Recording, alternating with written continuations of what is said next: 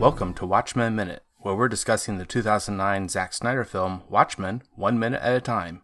I'm Eric Nash. My name is Travis Bowe from the Real Comic Heroes podcast. And I'm Pete the Retailer. Hi, guys. Hey. Oh, hey. Great to have you. Yeah. Sorry, was that too chipper? Oh, no. I know. There's a few, this is kind of a, not a bleak movie. There's color and stuff in it, but I don't know. Maybe that was too chipper. Maybe I should have just been like, this is Pete the Retailer. Do you want to try it again? Do you need a... No, it's all right.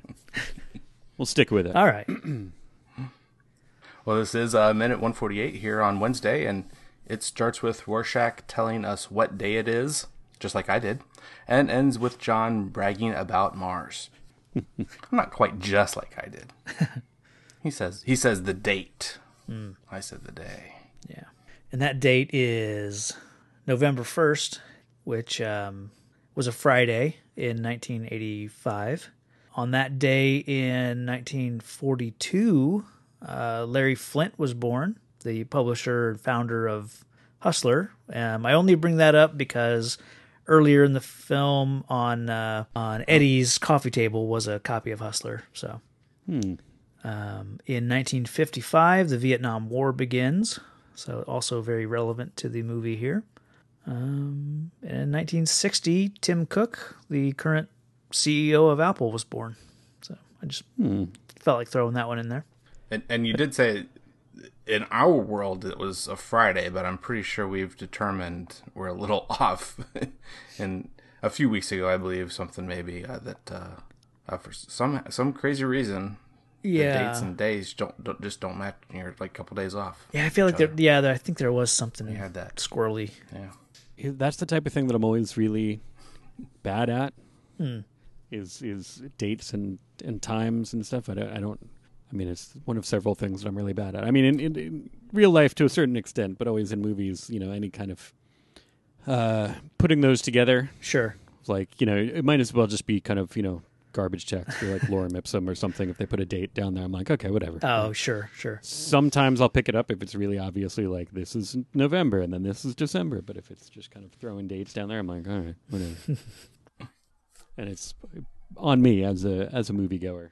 I don't pay attention enough. I'm curious now. I wonder how many times we hear the date announced or maybe catch it in a newspaper headline. I'm pretty certain we've talked about them all, in the previous episodes. But yeah, now I'm just wondering how many specific dates there have been. But that's just more homework for the listener. Get a Watchmen Minute, no prize. There you go. Yeah. You should actually have a watch that you can. Yeah. So yeah, this is the kind of the tail end of Rorschach dropping off his journal at this newspaper, the New Frontiersman. Anything kind of, we're only here for, the briefest of moments before we transition over to Mars.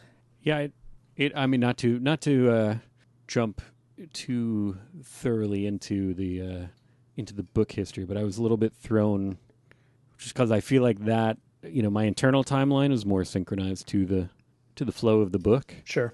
And I feel like that when I first saw that it's getting kind of dropped off at his journal is showing up the New Frontiers, when I thought it was a lot later in the movie, and it is kind of late, obviously. Sure.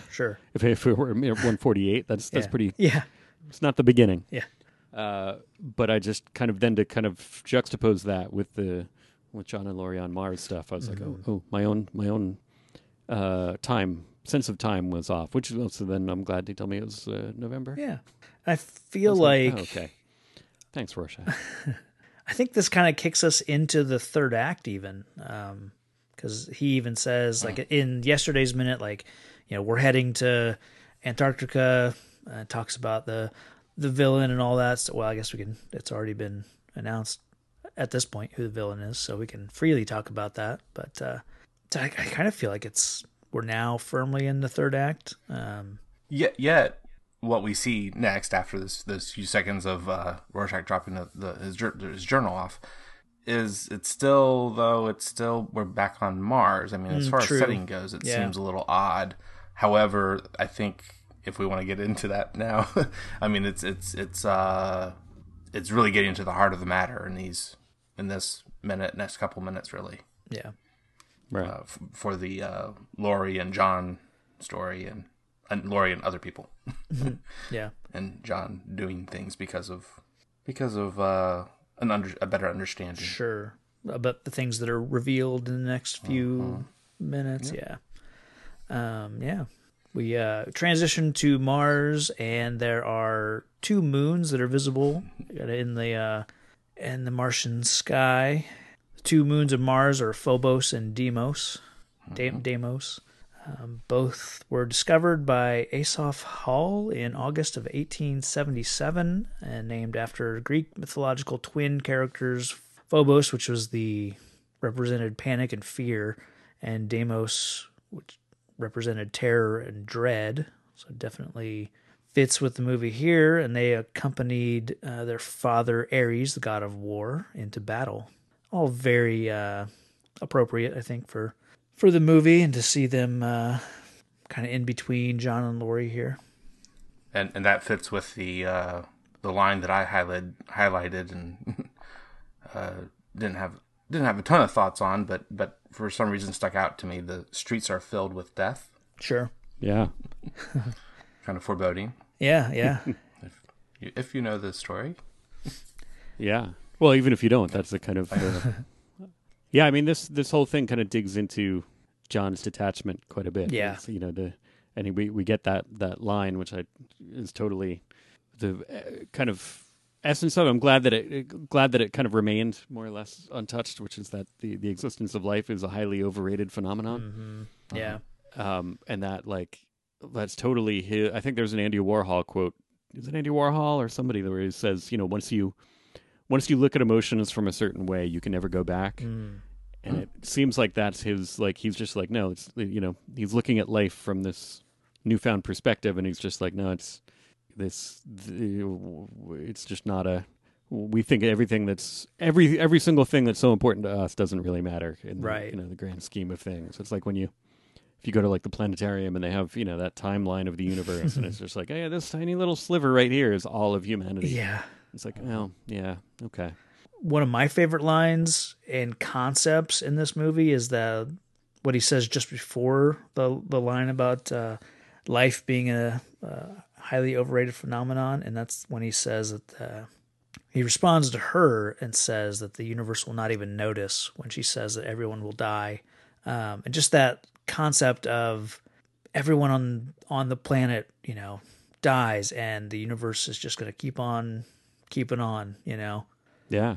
Although I don't. This is one of my complaints about this movie is that John's voice is just too wishy-washy for my taste. Okay. He's coming down with the Billy Crudup is fine in things, but this so I don't know. I feel like and maybe I don't know. He is very much just he's supposed to be a kind of a mild-mannered scientist. Yeah. So. But then once he's Dr. Manhattan, I feel like he should at least have some kind of resonance or something. I don't feel like his voice, it should be kind of colder but firmer in a sense. But I feel like he's still just kind of, the rom-com guy almost. He's still just kind of like, hey, with the existence of life, it's highly overrated. Sure. Excuse me, he's too just kind of, I don't know. Even These kinds of pronouncements need to be either a little more something to them. I don't know.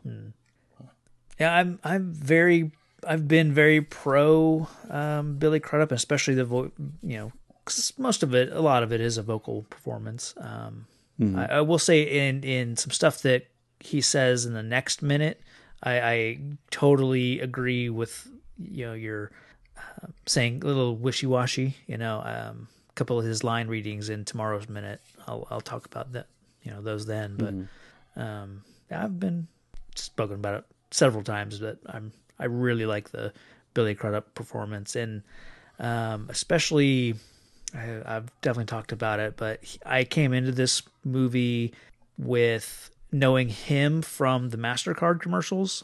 He was the voice of the Priceless campaign. So Oh wow. for me, like his voice was very familiar and something that I was very, I it just felt right, I guess, when moving over to the movie. I don't know. Right. I can see that. Yeah. The backing up to the streets are filled with death. Like when he says that, he kind of looks around, and I get the sense that that's one of those moments where he is in both places at once. I think like he is experiencing being here on Mars with Laurie, but he's also at the same time when he's looking around, he's looking at the streets. That's how I read the performance or the animation of the performance. Right. Yeah. I don't know. Maybe it's not, maybe I'm missing something with it. It's not clicking with me. Sure. It's one of those things Yeah, that yeah. just, or maybe I walked into it with too much invested in, the Dr. Manhattan that lived in my head. Oh, sure. Yeah, I think that's fair. It's definitely, it's colored my perception. Like the Dr. Manhattan we have here in the movie, when I read the book, I don't feel like it's the same character necessarily. I don't read the book now in the Billy Crudup voice for him. Like he doesn't, it's a different performance. I definitely think. Yeah. More about the character though himself is something that I noted is that with the statement you already went over a little bit with the life is a highly overrated phenomenon. I wrote down like it's like almost like Spock to the extreme. Yeah. Yeah. But of other Vulcans too, because he is the half Vulcan, half human character though. But then at least they're biological beings. Whereas Dr. Manhattan, in a way, isn't, but is at the same time, crazily. Yeah. So even to say in that same universe, though, so he's almost more like Data at that point then, too. Yeah. Right. Except with the reverse, like Data wants to know everything about being human and wants to be human. Yeah, he's true. kind of...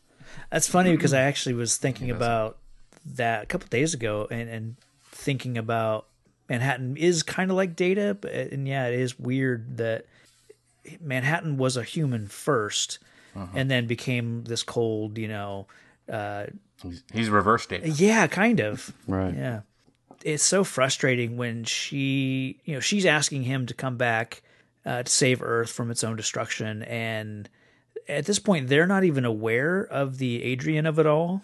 And his reasoning for helping. Or for not helping right away is because he's just uninterested. He just can't be bothered really. And I don't know, is it like genocide by non-action? What? No. Not to him. Right. Yeah. That's like, like if you see I'm trying to think of what, some kind of equivalent, if you see like a colony of ants about to get washed away. Yeah. Like, and you don't save them all. Is that is that on you, or is that just kind of like, it's the way the world works? Yeah. It's funny because like this little group of minutes, it's if you think about it too much, and if you think about his point of view too much, it's real easy to get sucked into a black hole of depression and like, I guess nothing matters. And right. Yeah. You're like, he's not entirely wrong. Yeah. He's got science, but, yeah, I know. Well, I've been, again, I feel like the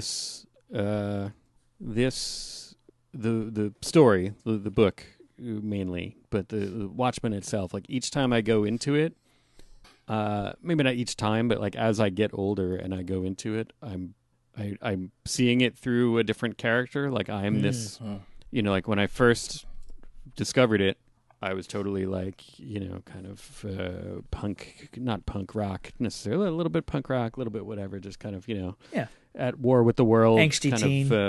Angsty teen, sure. And I was, it's totally like, oh man, Rorschach, it's all about Rorschach. And then I went back and I read it in my 20s when I was more like that. I was more like, oh, no, Dr. Manhattan's got it right, man. None of this matters. And it's like, too intellectual for all this. Yeah. And it's just like, this is the way to go. And now that I'm kind of middle-aged dad, I'm just totally like, oh man, Dan. Yeah, it's all about Dan. He's the best. Yeah. So it's a weird, it's got this. I'm worried, what happens to it? Am I going to have a Ozymandias phase? I hope not. Yeah, probably in your Right. when you're trying to change the world. Right. Yeah, it's funny because I think in the next few minutes and when we see some of the stuff coming up with Laurie, it really occurred to me that she's kind of the central character in this story because all of the flashbacks that we'll see are all related to her in a way. So Right. it never occurred to me until this week that maybe she's more of a central character than I've given her credit for. Yeah, sure. I mean, maybe that'll be my next Yeah. my next trip through. I'll be like, oh yeah, it's all about. It's crazy in so many different ways. So many of them can be considered the central character. Yeah. Yeah. Well, you even Depends on have your point like of view. even have like Sally and Hollis and their whole thing is nostalgia and looking back at the past, but kind of from two, similar but slightly different perspectives. And Well, and it's one thing that I feel like gets, maybe it gets lost in the shuffle a little bit with the movie format because you have to fit it all to be a theatrical movie to try to fit it Yeah. into like a 2-hour release. You're losing the way that it's so kind of chapterized, and each one you go into this person's story and then you switch and you go into this person's story and then you switch, and I think that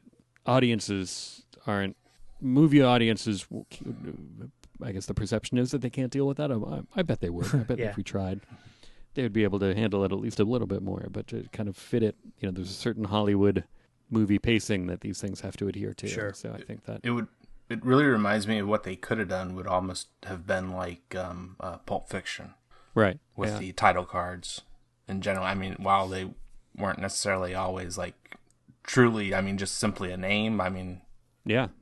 I think they usually did involve a name, but it had additionally, the watch or whatever, and different things. Even just that the kind of hands on the clock, just cut to a clock basically, in between to designate the passage of time, that the fact that we're new chapter here, have the clock tick forward a step.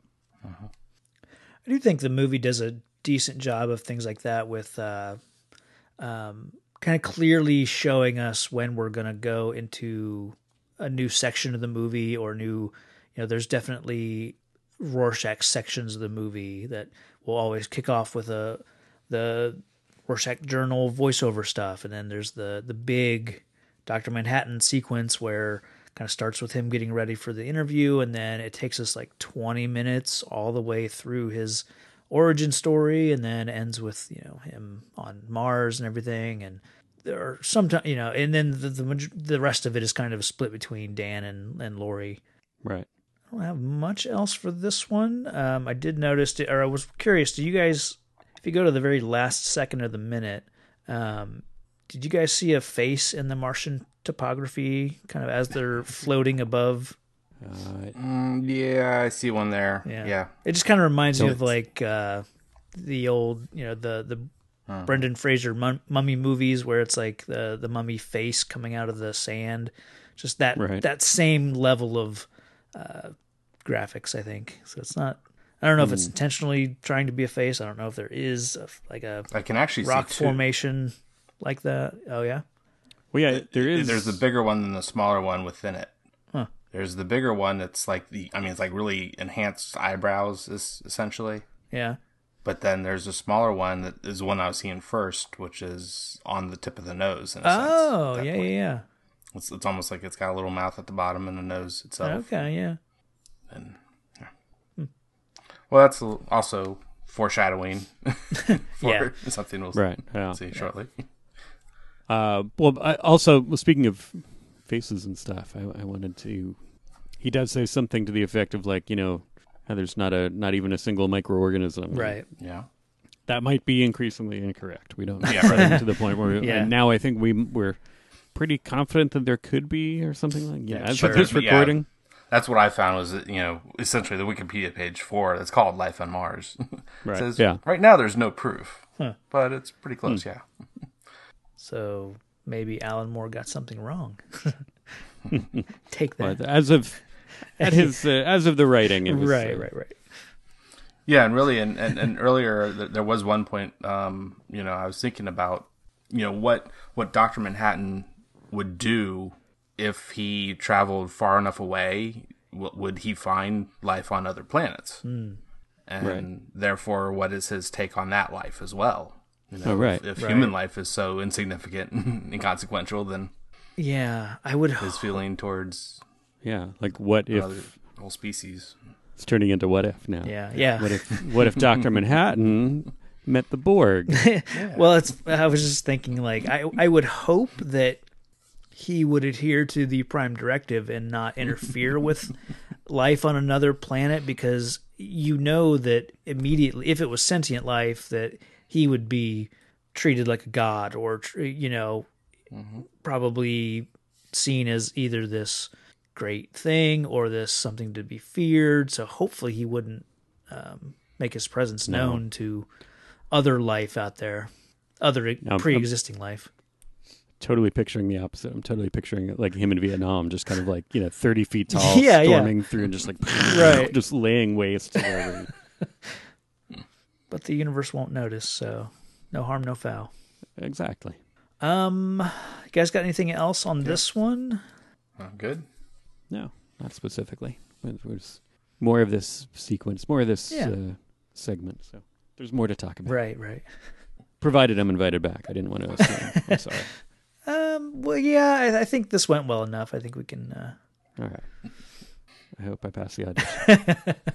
Wrong show. Speaking of which, you can tell us about your other shows, Pete. Sure. My main thing is Star Wars Minute. We go through every minute of Star Wars, just like you guys are going through every minute of Watchmen. That's at StarWarsMinute.com, and also dabbled in some music-related podcasts, Alphabetical, which we went alphabetically through all the Beatles tracks, and ABC Devo, which we have just almost about finished going through all of the tracks of the band Devo.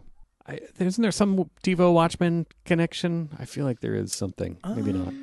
There was. It was one of the characters said to another. Oh yeah. About. Oh yeah. In the book, right? His suit looks Devo. Oh yeah. I forgot.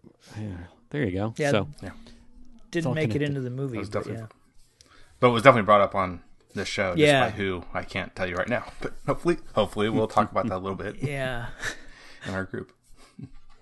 And and then I also just dabble here and there. I do I'm helping produce a tech podcast for my my day job called Here's an Idea, and we go through, it's like a magazine style, kind of going through three different stories of technologies that are all kind of related to a theme, almost like a Radio Lab kind of thing. Oh, very cool. I know I've heard you mention that one on other spots, but it's monthly, which is a very relaxed schedule. It's luxurious. I can't even got all this time. Yeah, the team that I'm working with don't even understand how I'm just kind of like, oh yeah, look at that. We don't have to come out with something until December. And they're all scrambling, and you're acting like we do on a normal basis, and you're laying back. But yeah, other than that, follow me on Twitter at Pete the Retailer. Go to PeteTheRetailer.com. I think there's some stuff. Most of that stuff should be linked from there. Very cool, and we'll link that in the show notes as well. Make it a little easier, if it's possible that any of our listeners aren't aware of who you are. So it's sure, people all over the place. People don't know who I am. We'll meet back up tomorrow, Thursday, for minute 149. Okay, and until then, who watches The Watchmen? We do. 1 minute at a time. Watchmen are over. There must be some kind of way out of here. Say the Joker to the thief.